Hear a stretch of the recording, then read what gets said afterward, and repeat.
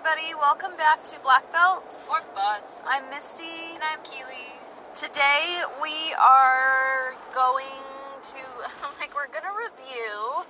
We both work in education. Chat. Well, we both work in education, so it's a review, but we're doing another post-mat chat about day 2 and 3 of the camp. Class. We need to reiterate what we've gone over because you will forget.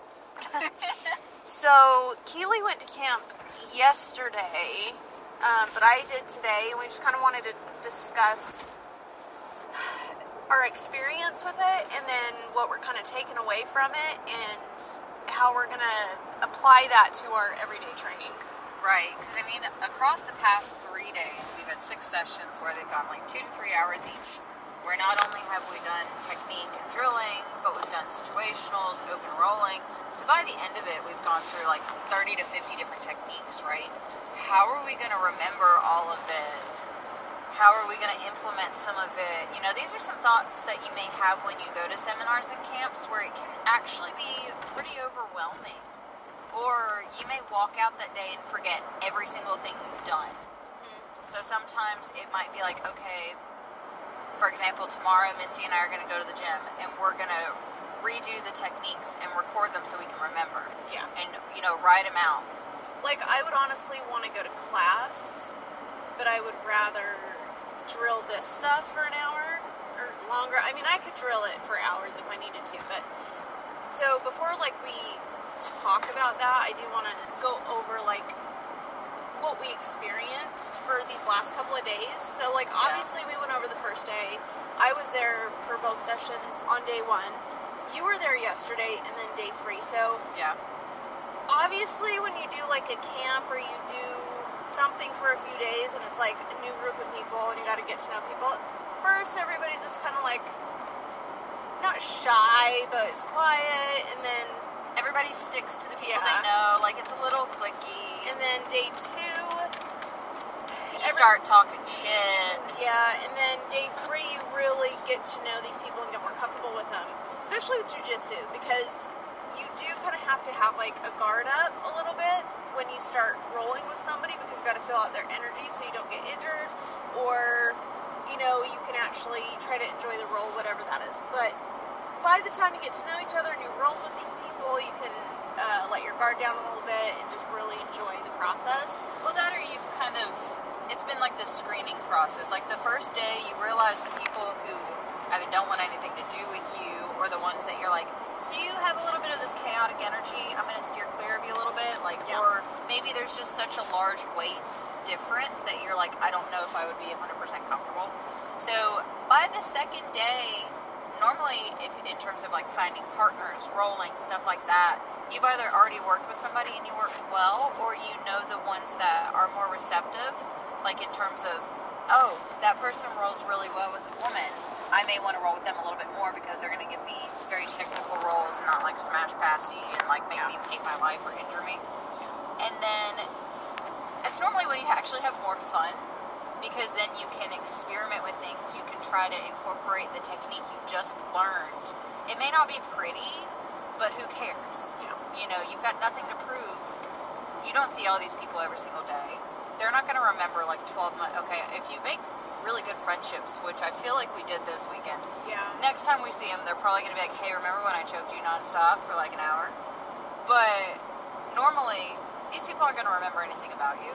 So this is you have an opportunity to just try stuff. Yeah. For me, there was a lot of just learning and listening and growth. I felt I could truly, fully enjoy jiu-jitsu.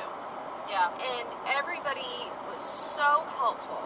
So it's not just Heath that was helpful in teaching the technique. All of his guys were so helpful in everything we did during rolling. And the experience that I got from it, because if you can afford to do it or figure out a way to go to a jiu-jitsu camp, do it, especially if you want to have growth within your jiu-jitsu, but also to connect with other people within the community that can make your jiu-jitsu better, because that's why I did the camp. I said, these guys are whatever they're doing right, I need to adopt into my tool set. So it wasn't even just the techniques, it's now mindset. It's training style. Yeah, the way to train and the way he does everything. It's been working, obviously. So just, my takeaways from the camp, like, we trained really hard, but it felt really good, and it just felt, I don't know, like, the cohesiveness. Euphoric, just, like, yeah, it is euphoric, It but was. like, it's the kind of jiu-jitsu environment that I really enjoy, where it's laid back. You've got like reggae music on in the background. I was sweating digging and some of that feeling- music. I was just having fun. I think at one point Brooke and I broke out in ballroom dancing, Yeah. like in the middle of takedowns, just because we were all having fun. So there were moments where it's like you could break out and goof off with these new people and like the budding friendships, and then Yeah. it's like 10 seconds later, okay, I'm gonna rip your arm off. Yeah. It was no pressure. Yeah. Misty and I had both talked about this numerous times. We forgot what rank we were in the room. Yeah. It didn't matter. We just existed. We were just absorbing. It was kind of like being a white belt all over again when there was like zero expectations of you. You were just allowed to be. And I haven't felt like that in a long time. Yeah.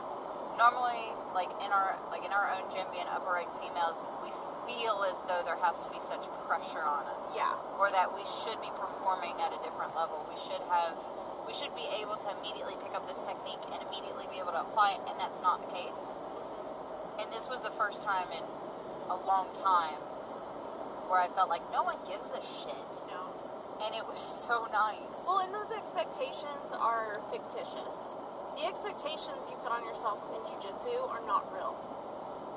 And I know, like, sometimes our coaches are going to expect a little bit more of us. Whatever that is, that's different. I mean, the expectations, I feel that I'm like, okay, well, if I'm a blue belt and I've got stripes on my belt, I need to be tapping everybody that's lower than me. And then as that goes up, but that's not true because there are white belt guys in our gym that are really good that still tap me. And the expectations I've put on myself to be like, no, like, they shouldn't be doing that, those aren't real. It doesn't matter if they tap me. They're good. So after this weekend, going back to the gym, what I'm going to do, and this is usually what I do after camps or seminars, if I didn't have a chance to record the technique, I do a really good job at remembering every little thing that I did as far as like transitions and certain details I should always remember.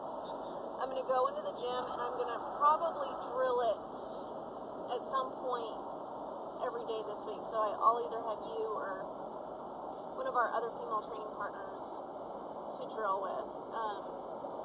And make sure you get that down. And then when I roll this week, I'm also going to apply these techniques. That's a big one. So a lot of people will go to camps and seminars and be like, oh, I learned this thing, but then they won't make note of it, they won't record it, and they keep putting it off saying, oh, I'm going to do this, and then by the time push comes to shove, and all of a sudden your coach is like, all right, show me this thing you've been nonstop talking about, you can't perform. Yeah. You don't remember because you didn't take the time to either make a note or a reminder or something. Because some seminars, all of the stuff that you learn is fancy shit off the wall of specialization, and none of them link together. One thing I really appreciated this week is each session was different, but what we learned in a session was a chain or a sequence. So it's very easy to remember, okay, we started in this position, where did we go? Oh, we actually went this and then back here. So a lot of memorization in terms of the technique itself, or just remembering the sequence, it's going to be a lot easier for us to recollect and to be able to practice than for some of these seminars where it's off the wall and we didn't write it down. Yeah. For example, one thing that George helped us with today with passing open guard, when you have your grips and you feel pressure on your fingertips, which direction they're going to go. What direction they're going, and you go the opposite way. That was so helpful. That was a mind-blowing moment. Yeah, like that's going to be something I'll remember for a very long time. Hopefully. And they were also, linking passes together in a way that made sense because they really simplified it. Where jiu-jitsu doesn't have to be complicated. And that was one thing that Keith had said the entire weekend, where he was like, this doesn't need to be complicated. Let's just break it down in its simplest form and do that. And then let's build on it. Yeah. So by doing that, it made so much more sense, being like, that's why. Honestly, for me, it was watching him teach a certain pass and me realizing that's why I get passed that way. Yeah. So that was more of like the guard player. I could start figuring out, okay, this is what I'm doing that's encouraging them to pass me in such a way. Yeah. So not only was it the technique itself, but it was what was the technique breaking down. And if that's something I played, it was helping me figure out what do I need to do for that guard so that this doesn't happen. Yes. You know, so it's not just the technique at face value. Mm-hmm. There's so many different things you can take from camps and seminars. And also it's the things that they don't say. You know, being able to see where they put their hands, which direction they're putting the pressure, how they're leaning their body in, where their base is. Like, that's its own thing. Yeah. So, pretty much, I mean, the coaching style, the way he coaches was really good. And another thing is the specific training after the drilling. And I can't remember if we talked about this on the last episode. Troubleshooting the questions, like general questions too, because he would do, hey, does anybody have any questions after you rolled? So then people can say, well, what do I do when this guy does this? And you have high-level people, higher-ranked people asking all sorts of questions and being able to hear their questions and then re-drill what he's showing, and then go back into specific training. So it's important to see what's making other people successful and how they're adopting that, and then trying to adopt that for yourself and making it work. Sometimes that's not going to work for everybody, but for me, I'm just trying to see what can I do to grow, because what I'm doing is working to get me as far as I have, but I need to see what can push me further just a little bit more. Yeah, and it's like we've been talking, you know, jiu-jitsu's peaks and valleys. And sometimes whenever you're in the rut and you just keep telling yourself, just keep showing up, keep showing up, keep showing up. Sometimes you don't know whether it's keep doing what you're doing, like keep going forward in the situation you're in, the amount of training you're in, or is this the time at which I need to shake something up? So in terms of like weightlifting, for example, after a while your body adapts to it. So whenever you try something, don't abandon it immediately. Give it a couple weeks to see if you are still plateaued at the same level. And then this is when you need to have muscle confusion. So you might change something, either the intensity, volume, load, frequency, whether you're doing like heavy weights, more cardio, whatever it is. I think jiu-jitsu is similar in that sometimes we keep going through the same motions, going to the same classes, and we're really allowing ourselves to go stagnant. So sometimes doing stuff like this, going to a camp, I know I feel like it's kind of reset me in terms of mentally going into jiu-jitsu. Yeah. I know definitely you've probably felt the same way. Yeah. Well, I just know how I can change, like, my passing, chain things together. So what I need to do is, like, I'll learn a pass, and I'll do it for like a certain amount of time. Then I learn another pass. And then I'll do it for a certain amount of time, do another pass. And then not figuring out how to either change things or transition. And seeing how I can transition. So one of my goals is just to use everything we learned from this camp for the rest of the month. Right. Like, I'll do my other techniques that we learned from class anyways, but I just invested a certain amount of money to get better, and how am I going to use that? So every time I roll this week, I'm going to be really forcing these passes, trying to make the transitions work, and if it doesn't and I get swept, oh well, I get swept. I got to get back up on my feet and repass.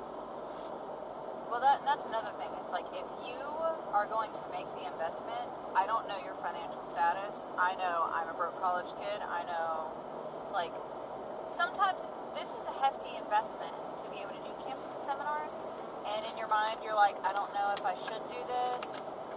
Sometimes it's if you want something to change, you have to make it happen. And sometimes it's, if I pay amount of money, you're gonna really be hyper-focused and be like, I just spent money on this, I need to do everything possible. Like, for example, a gym membership. You know, if you sign up $10 at, like a Planet Fitness or something like that. Yeah. If you don't go, you're like, oh, but it's just $10. You don't feel bad. No. But then if you're paying like $60, $70 a month, you're like, holy shit, I need to get my money's worth. The same thing for a seminar or camp. If you pay out some money, your ass is going to be there. Yeah. And you're going to be working. Yeah. Because you're like, well, you know, this is like, I got to work overtime for this. I better be paying attention. I better be getting my money's worth. Mm-hmm. Well, there are people who want to make jiu-jitsu their career, and then we've talked about all these things. People who want to make it a career, hobbyists. But whatever, I mean, if you want to make that investment to grow your jiu-jitsu, you want to do that. Like, I really want to push and challenge myself to grow. And part of that's getting uncomfortable, which I do, but that it's, sometimes for me, it's not getting uncomfortable. You can freaking put me in the worst positions in jiu-jitsu, and that's fine, I don't care, but when I have a block, a mental block, I need to figure out what this block is and getting over it. Yeah. So sometimes seminars do that for me, where it's like, what I've done from, like a knee cut pass, for example, Heath showed a certain way to do a knee cut pass. And when he showed his way of doing the knee cut pass, and then he added two different details. Two of these two different details I've seen from other successful high-level competitors do those same details. And I'm like, okay, this is what's very vital for the knee cut. Even though he's taken a smaller approach to getting there, overall it's the same pass. There's just different ways to kind of do it with the same key concepts. And that was a big thing for me, where I'm like, I've got to be able to get this knee cut down. Yeah. So that helped me with like one mental block, and then other ways to move around those passes. And so it'll be interesting to see how successful I am at getting it done. See, for me, it was having so many high-level practitioners in a room, and you're rolling with them. After almost every single roll, getting feedback of, oh, you did this, why did you do this? And then it'd be like, oh, I thought that this was my option. And then they would put you in the exact same position and be like, you also have this, this, and this. So the fact that it was immediate response, where, you know, like doing the situationals, doing just open rolling or situation-specific rolling is really good, especially after you've just learned a technique if you're trying to implement it, because then you can figure out, okay, what did I already not do with this technique, or did I choose this technique and it was the wrong response? Because sometimes they're doing things differently than what you just learned that was the response for, and you don't realize it. Where you're like, oh, I'm supposed to use this sweep now, or this pass now. And then the person you're rolling with is like, but my body's leaning this way, why would you go to this side when you should actually be like throwing them and going to this side? And it's one of those like, oh fuck moments, where it's like, why did I do that? Yeah. So those were like some of my takeaways from it, and ways that I'm going to be applying this. This is probably going to be it's a short episode, but it's very brief. We just wanted to cover what we went over for the camp to encourage more people to either go and visit these guys in Mount Vernon, Illinois, or go to some camps, go to some seminars from other people that you see who are being successful in this sport. Do a little bit of research on them. But the people we train with trust these people to become an affiliate and bring them, and have them down and open up their gym to them. So we encourage, if you're a white belt and brand new, to get out of your comfort zone just a little bit and try it if you have the means to do it. We understand if you don't. But those were my takeaways and what I got from it. And I'm really happy we were able to get to sit down with Heath and do for an hour. And just pick his brain and talk to him and So his episode's going to be Wednesday after this releases, right? Probably, yeah. Okay. It's either going to be the Wednesday after this episode or before. We're ramping up the schedule just a little bit. Yeah. Because we had the opportunity to get to talk to some of these guys. So our original plan was to go into the self-care series. That's going to be bumped around a little bit. So we're going to have kind of a pedago session, or a little pedago series, and then we'll jump right into self-care. And then after that, because we made really good connections with these guys, we're hopefully going to be able to get multiple interviews with them, possibly over Zoom, pretty much over Zoom.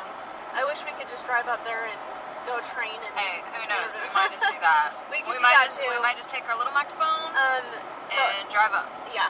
So thank you for listening, and we really hope you enjoyed our little discussion. Yes. Keep up with us. You can follow us on Instagram. You can follow at Black Belt or Bust, at What Misty Does, which is my personal Instagram, and at Keely McCarty.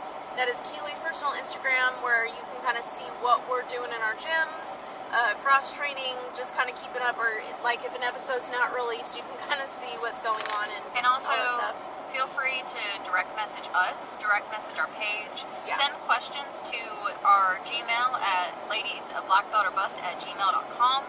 We want to hear from you. If there's something that, you want to fight with us about, or you want to tell us is great, or other information you really want to hear about, please let us know. We want any and all criticism, correction, and just feedback in general. We love to hear from you. All right. Thanks for listening. Bye.